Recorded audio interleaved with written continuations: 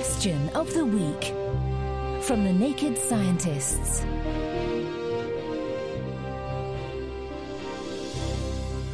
Hello and welcome to Question of the Week. This week we're answering a question sent in from listener Tony. He asks, I heard that water that has previously been boiled freezes much faster than water which is not. If true, how is that possible? Kind regards from Papua New Guinea, Tony. Good question, Tony. In 1963, 13-year-old Tanzanian Erasto Mpemba was making ice cream at school. Due to time constraints, he decided not to let the mixture cool down and instead put it straight in the freezer, and found to his surprise that the mixture had frozen faster than everyone else's. So was born the Mpemba effect, the theory that hot water freezes faster than cool water. But what does the science say? I asked an expert in fluid mechanics at Imperial College, Henry Burridge. Fortunately for us, Henry spent a lot of time studying this theory. Well, we started out really trying to prove why this would happen in the hope that it really did happen, and looked very much at the cooling process. So the idea being that if water cooled in such a way that it gained a lot of momentum, the motion in the fluid was important. When water at different densities drives motion, this could potentially cause warmer water to cool at a greater rate than colder water. We did definitely observe that, but we never observed that greater rate of cooling carried through into lower temperature states. So if you like, the hotter samples that we cooled, they could never overtake the cooling process of the colder samples.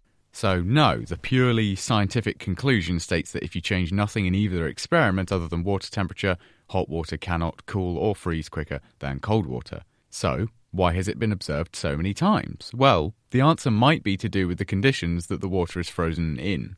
We did some work where we either sandpapered the inside of a beaker or the outside of the beaker so that heat transfer properties were the same in both cases. But in one case, the water was in a relatively smooth container, and in the other case, there was lots of these minute imperfections.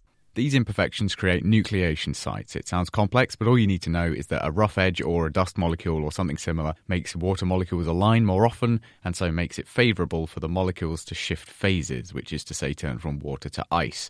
By biasing whether the water was in a container with a smooth inside or a container with a roughened inside, then we were able to get hot water to freeze in less time than cold water.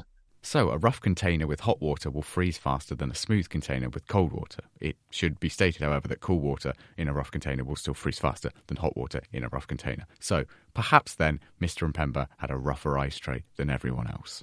I think it comes down to this lovely nuance that it sounds like a really simple question, but you have to very precisely define what you mean.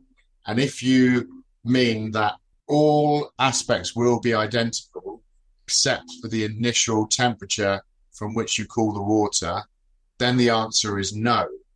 It cannot be done. But if you allow really subtle changes, like your hot water samples to be cooled in a container which is only changed by sandpapering the inside of it, then you can get your hot water samples to freeze in less time than your cold water samples.